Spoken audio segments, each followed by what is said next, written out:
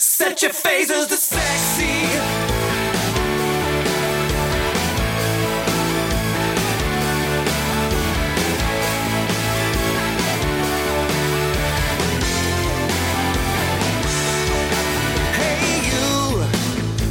Comic books, like the way you look, like the way you always mess with your hair. Playing PS3, it's just you and me in my dreams, and I want to go. Welcome, loyal listeners, to another little bit of an extra. This week, we have brought back, I think it's fair to say, friend of the show at this point, Mr. Fred Kennedy, because he has put together one of the most awesome things I've heard in a long time in Mud 79. You've heard me pick it as one of my geek picks on the previous episode of the show, and luckily Fred had some time to talk to us about it, and hopefully about its creation a little bit and maybe where it's going. So first off, Fred, thank you for taking time out of your busy day to speak with us. No problem, man. I love talking about Star Wars, so I'm always good to go. Yeah, so before we get going, I love your introductions because it very much fits how I am as a Star Wars fan. You mentioned in every episode that Star Wars to you is kind of like pizza. Even when it's not particularly great, it's still pretty good. Oh, yeah. I don't understand the anger that Star Wars elicits, and what frustrates me the most about it is whenever you say, I don't get the anger, people are like, well, clearly it doesn't matter to you enough. And it's like, no, it matters to me so much that I love it unconditionally. You know? Yeah. That's how much it matters to me. I'm very much in a similar boat. Our listeners will know that, because I've told the story a couple times, that Star Wars pretty much changed probably the trajectory of my life a little bit. Because I saw... when I was young, I want to say 3 or 4, my mom went out of town with my sister, and my dad rented a Laserdisc player. And he rented Star Wars, Empire Strikes Back, Raiders of the Lost Ark, and Superman. Like the original Christopher Reeve Superman. And to this day, my favorite movies of all time. It's fantastic. Yeah. So let's get into the meat of Mud 79. You kind of mentioned little details here and there in your introductions. How long have you had the story in your head for? A long time. I did a post on Imgur about it. There's this photo, or like a painting, by this one Spanish artist, and it's got like a scout trooper that's sort of like slouched against a tree, and he's holding his like sniper rifle in front of him, and he's got monoculars, and he's sort of like it looks like he just pulled them away, and he's all muddy, and it's raining, and he's in a swamp. And I had this image of that guy. Like, I built a story around that one image where he's like this scout trooper after the Battle of Endor on another planet, and it's akin to, I envision the fall of the Empire to be something similar to the collapse of the Eastern Front in the Second World War, where the Empire has done a lot of heinous things to a lot of people, but it's also been really good to other people. And then when the rebels come in, I don't in any way believe that the rebels are this nonstop, ultimately benevolent force. I think they're just another force, and they're rolling in like thunder, and if you capitulated to the Empire, you get punished, and if you resisted them to the end, you get rewarded. And I don't think that that's anything other than human nature. And that was always like that was the root, the seed of the Mud 79 story, and it kind of evolved after a while. I took a lot of, not notes, but there's definitely some influence of the show Rebels in there as well. And I'm really rambling here, but if you're asking me to like build the story of where it all came from, this is the process that my brain went through. And then it was a few years ago. It was actually, every year I do this 24-hour walk for wishes for the Children's Wish Foundation, where I just walk for 24 hours. And during that time, I was on a treadmill during the late night at one point, and you just want to put something on that's going to eat up time, that's interesting and keep you mentally like engaged.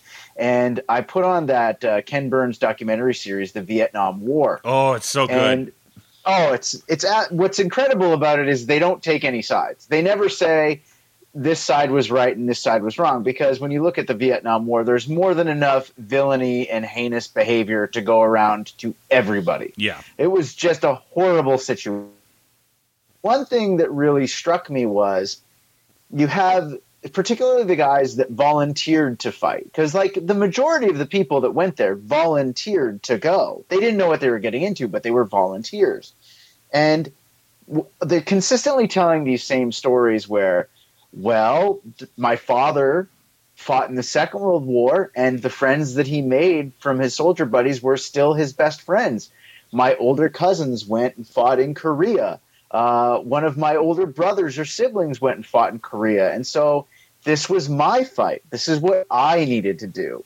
And so I imagined that from the outside perspective, the Empire seems bad because that's always the way it's framed in the stories. But it's impossible for the Empire to have been horrible for everyone. It had to work out really good for a lot of people, and it had to offer a lot of things that the Republic wasn't. Like, they always, if you watch the Clone Wars and Rebels, you really, not Rebels, but Clone Wars, you really get the sense of how bloated and inefficient and bureaucratic the Republic was, which made people apt to see it fall apart. They wanted efficiency. And so in the frame of Star Wars, you've got an entire generation that grew up during the Clone Wars, watching propaganda about all the great things that the Republic was doing. And they had family members that went and fought, because it's canon. I don't know if it's still canon, but it's definitely Legends canon, that the vast majority of the people that fought in the Clone Wars weren't clones. Like, you look at the numerics, there were only like 2 or 3 million clones made.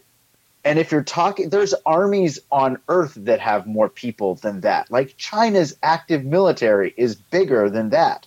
So you have to think that the clones were really just fulfilling the role of the stormtroopers. They were the elite of the elite, but the majority of the people fighting would have been regular people.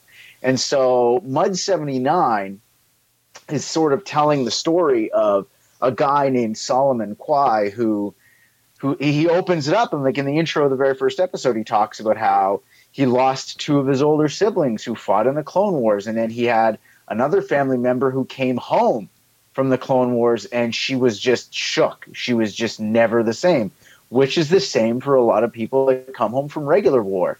And so he took a look at his options being in this backwater farm planet, which is sort of like, you know, a symbol of those small town Midwestern kids that decided, well, I don't want to end up like these people trapped here, and I feel obligated to do my part for the new empire. And so you get swept up in the flag waving and being a part of something. And I come from a military family, and I worked on military bases. I was in the military for a brief period of time in the reserves, and that mentality of wanting to belong, we often paint as being really negative and bad. But for so many people, it gives them something, you know. And I've read a bunch of memoirs of soldiers that have fought in Vietnam and the Second World War. And there's a fantastic book called Generation Kill, which was adapted into a series on HBO.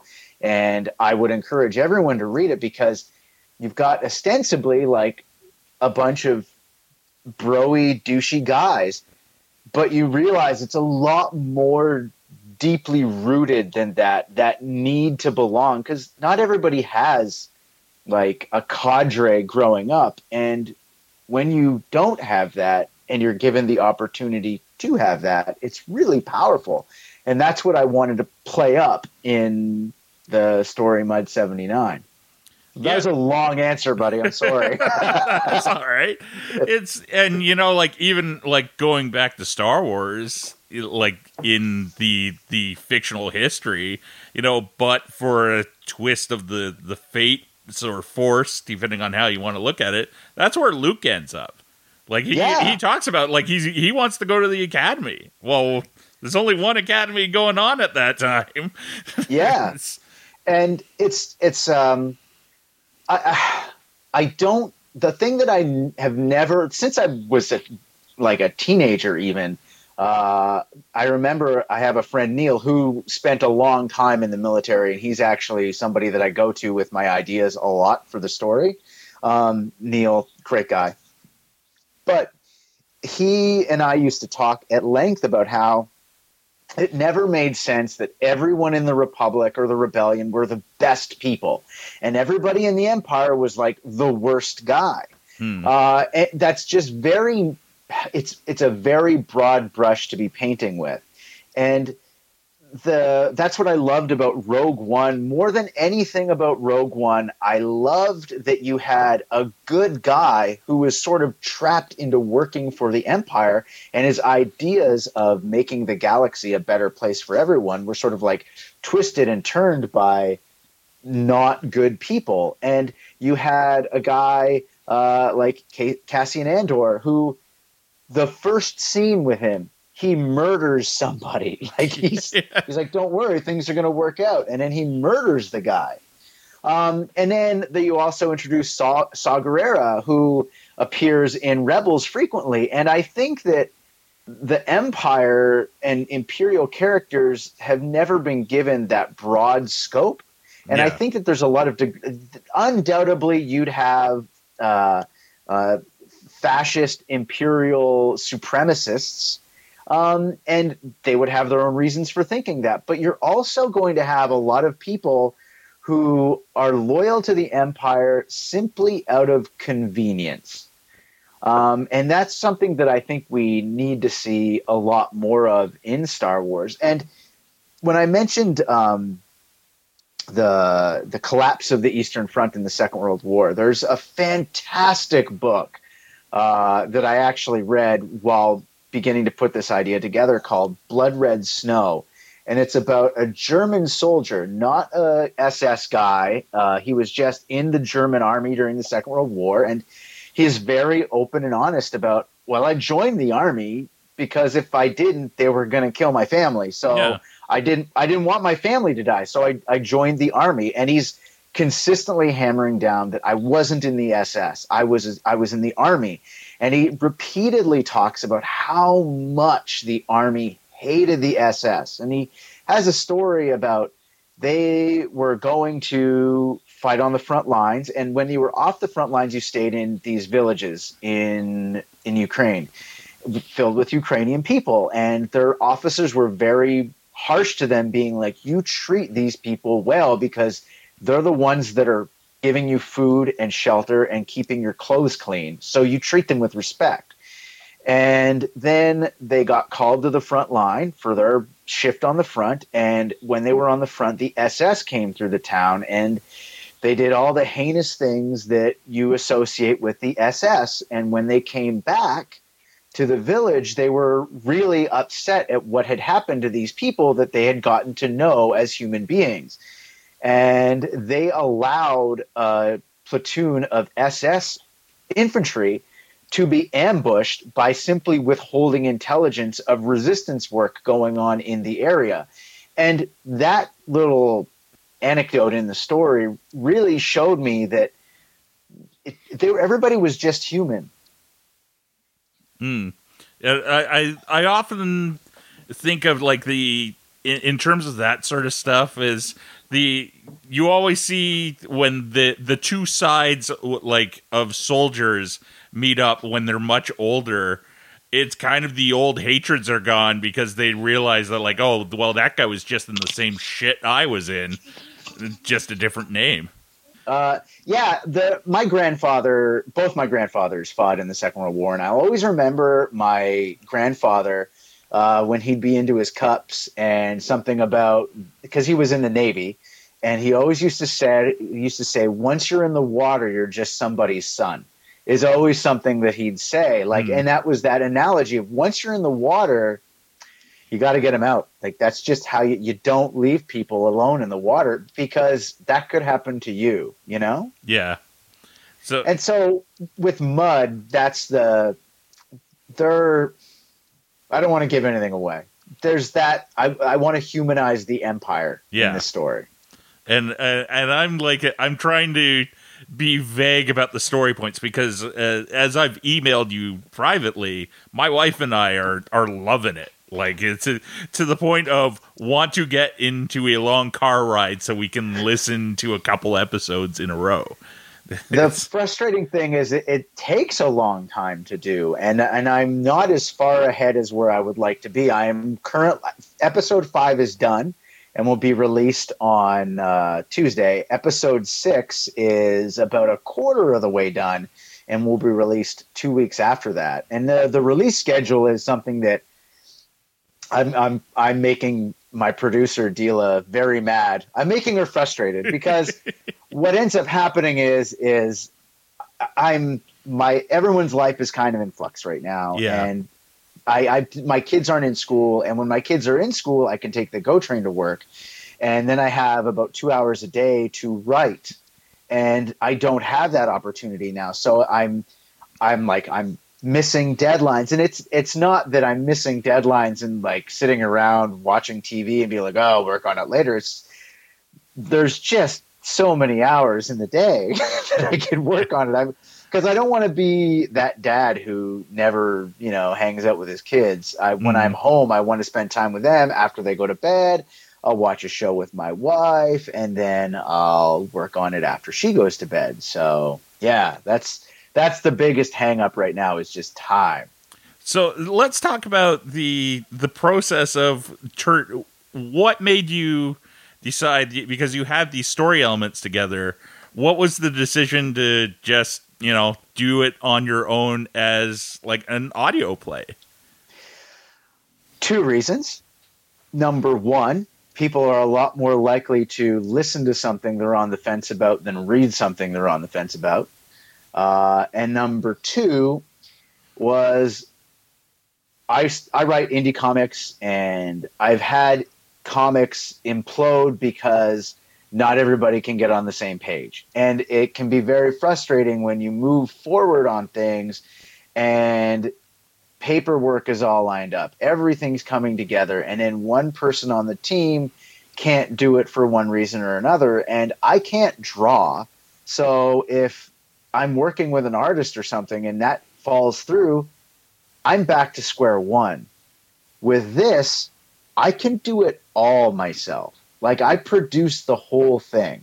Like, I get some other people to do voices, but the voice work is very sparse. There's really each character really only has like 2 or 3 lines per episode. The rest is me. So it's an opportunity for me to be able to do something and not have other people not interfere with it. It's so that I'm not beholden to anybody else. You know what I mean? Yeah. I'm doing it on my own.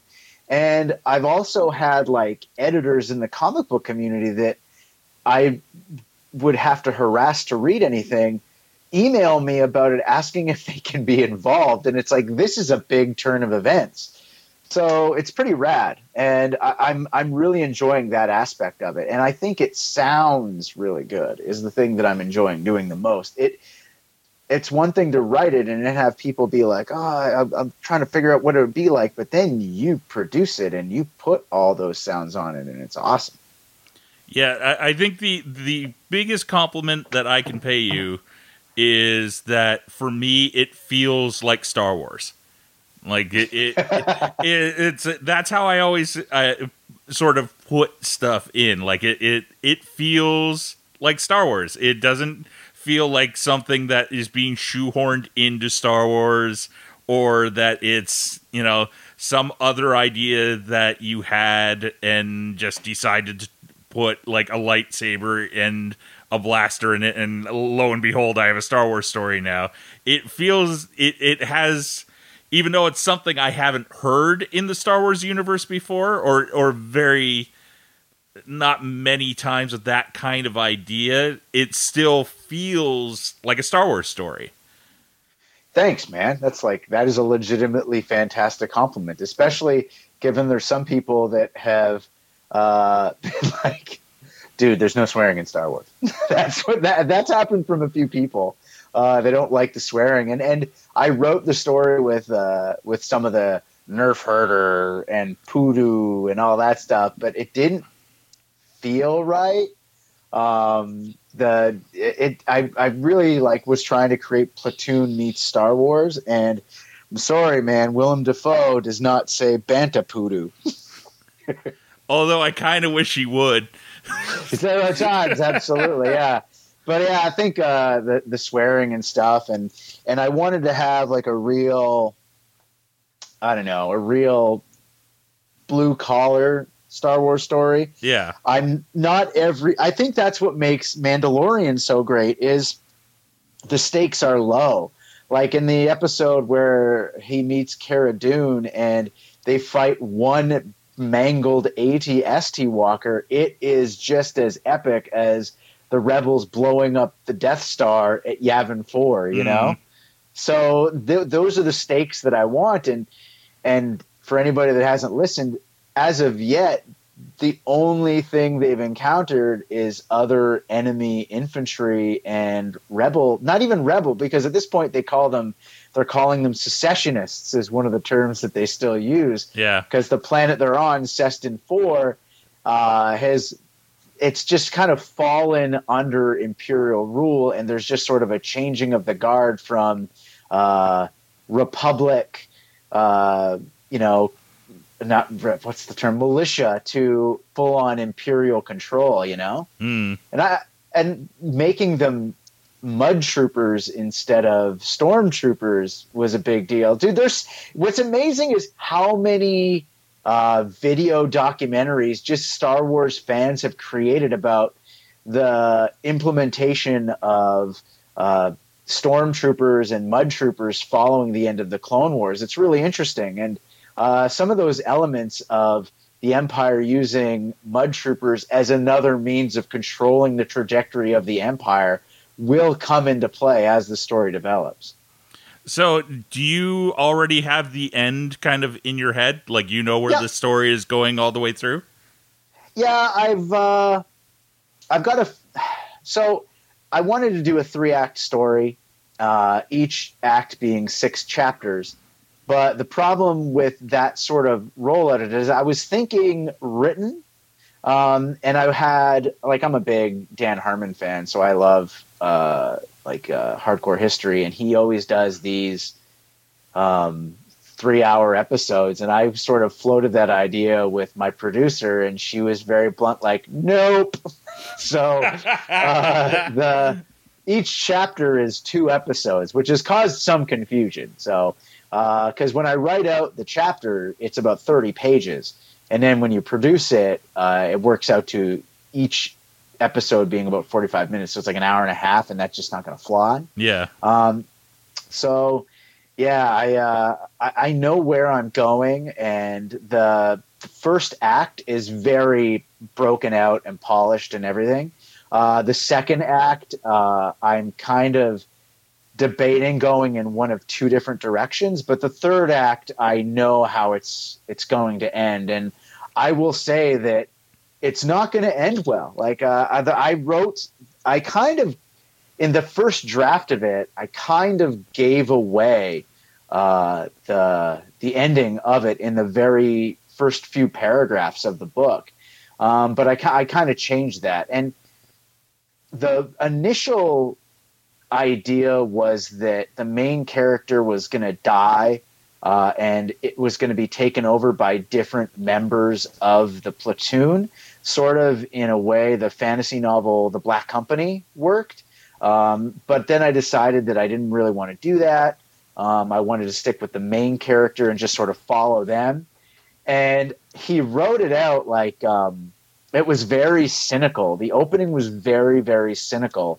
He's a guy that volunteered to fight for the Empire for the best of reasons, and now he's writing it in the new trilogy era, and it's like 35, 40 years later, and it is sort of my father's generation of guys that joined the military, and my dad is friends with a lot of American military guys just by nature of some of the things he did when he was starting out in the military. And a lot of these guys were Vietnam vets, and they went over there with these like big dreams and goals and aspirations, but they saw what they were doing was wrong, and what was going on there was wrong. And then they come back knowing that what it was wrong, and they're being vilified for it, for things that weren't necessarily anything they could control.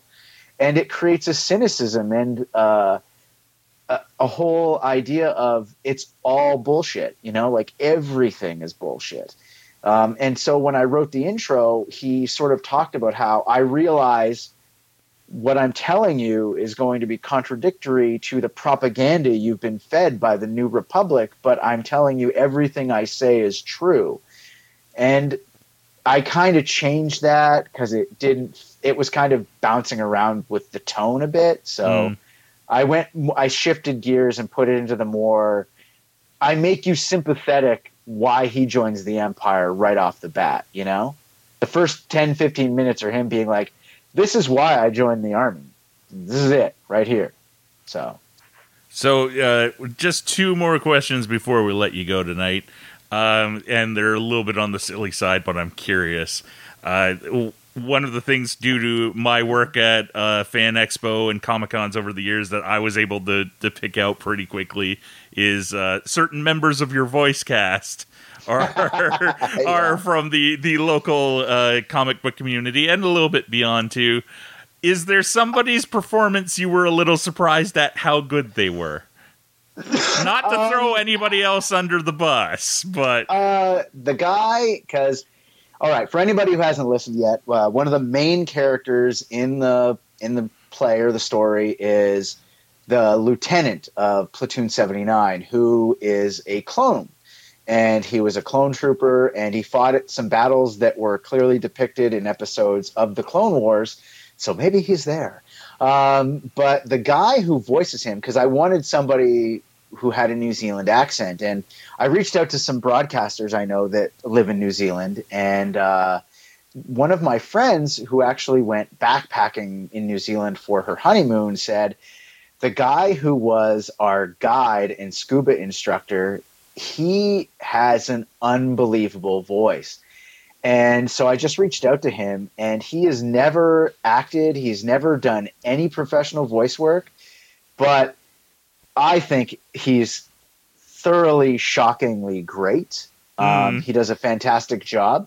Heather Antos, editor at Valiant, she blew me away with her lines, and she's only had a few lines thus far, but her and Andrew Wheeler are going to be much bigger players as the story develops.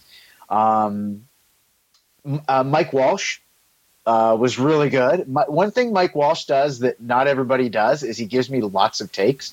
So there's always, I've never had to go back to get him to do more work. He's been really good. But yeah, everyone's really done a good job. And I know that there are times where somebody could be like, oh, I don't know if this is as pro as it should be.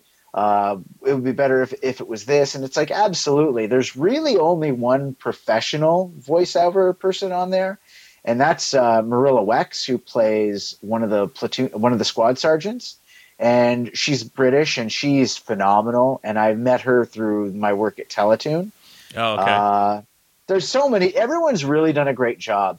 No, they all have. I was just wondering if there was somebody that sort of surprised you. Yeah, it would really be Ben McEwen is his name. The guy who voices Orto was the most surprising because it's such a big role, and it was so important that he do it well. And as soon as I got that tape, it's sort of like when you're working on a comic book with somebody you've never worked on and you're just waiting for that first page. And then when it comes in, you're just like, there's a sense of, thank God. That's really what it was like for me. He really impressed me. I was very impressed. Cool. So last question, sticking with Star Wars, outside of the original trilogy and the prequels and your own work now, what is your favorite Star Wars? Because everybody always answers Empire and stuff, so I like to disqualify those right off the bat. You know, it's interesting. Of course, I would say Empire because it's the one I grew up on. Yeah. But I really feel like Rogue One got me back into Star Wars on the level that I hadn't been in decades. It's cliche to say I was let down by the prequels, and I was, and it was cool to see Jedi being crazy and over the top and amazing. But more so than even Rogue One, I think Rebels really just hit it out of the park for me. I think Rebels is some of the most Star Wars you've ever seen. The arc with Ezra and Kanan and everybody involved. Like, it's just a fantastic story. And again, it's a story that really shows the humanistic aspects of the Empire. Like with Callus, I mean, I don't want to ruin anything, but like, you really get a sense of why everyone's involved in the Empire in that show. And I think that more so than Clone Wars, like, Clone Wars was cool, but Clone Wars was coming in with all the toys. They had established characters that you knew about. They were dealing with sequences and situations that we were all familiar with. Rebels came in with nobody knowing anyone involved, in an era that had never been explored, but just did so much with it, you know? And they did more in 4 seasons than Clone Wars did with even its extra half 7th season. I would argue that Rebels is a vastly superior show to Clone Wars, and anything they do to sort of like bump up Clone Wars now, they're really just borrowing from momentum that Rebels gave them. Yeah. The thing I love about Rebels is how, and again, not to give too much away from it, is how even the stuff that you thought were one-offs and didn't really matter ended up mattering in the end. Like the episode with the space whales, I'm like, that was an okay episode, but why the hell did we bother with this in some ways? Well, I totally stole Purgils from that episode. And I was 79. Very happy to hear that, actually. Yeah. But by the end, I think that like, because when you take a look at the Star Wars universe, it's just, oh man, it's wild how big and varied the Empire was. And so what seems like mythic and barely plausible to some people in the Star Wars universe would be commonplace to other parts, you know? It's like if I love pizza, okay? I love pizza. Pizza's everywhere here, you know? If I go to Cairo, are there going to be a lot of pizza places? No, there's not going to be a lot of pizza places. I mean, maybe Cairo is a bad example because it's like a kind of a tourist hotspot, but you get what I'm saying. Yeah. Like, depending on where you go in the world, other things are more common than others, you know? Yeah. Well, it's the same with the explanation of like why in Rebels and in The Mandalorian is like, well, why aren't everybody talking about Jedi, and why is it like?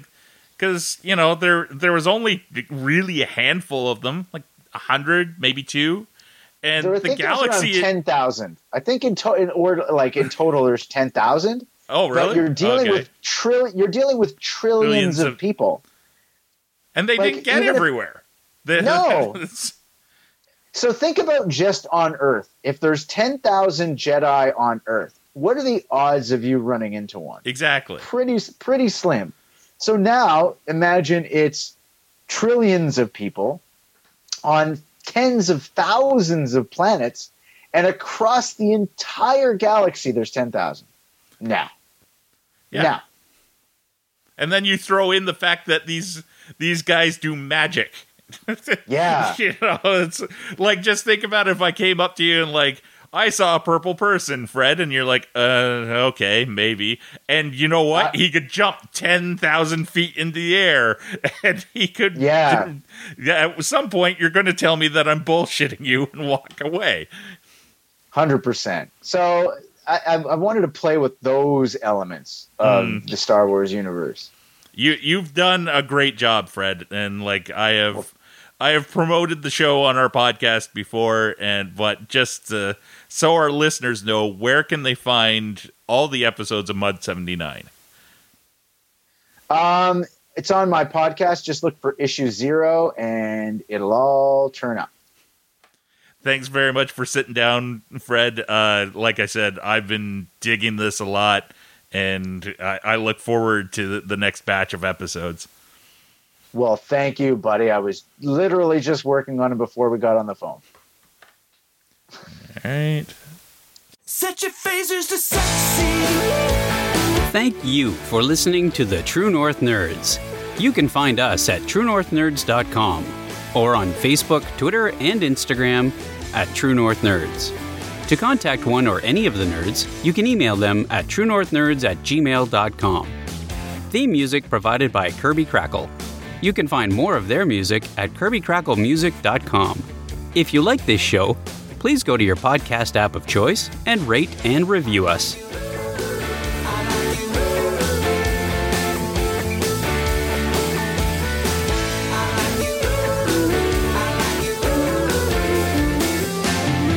So set your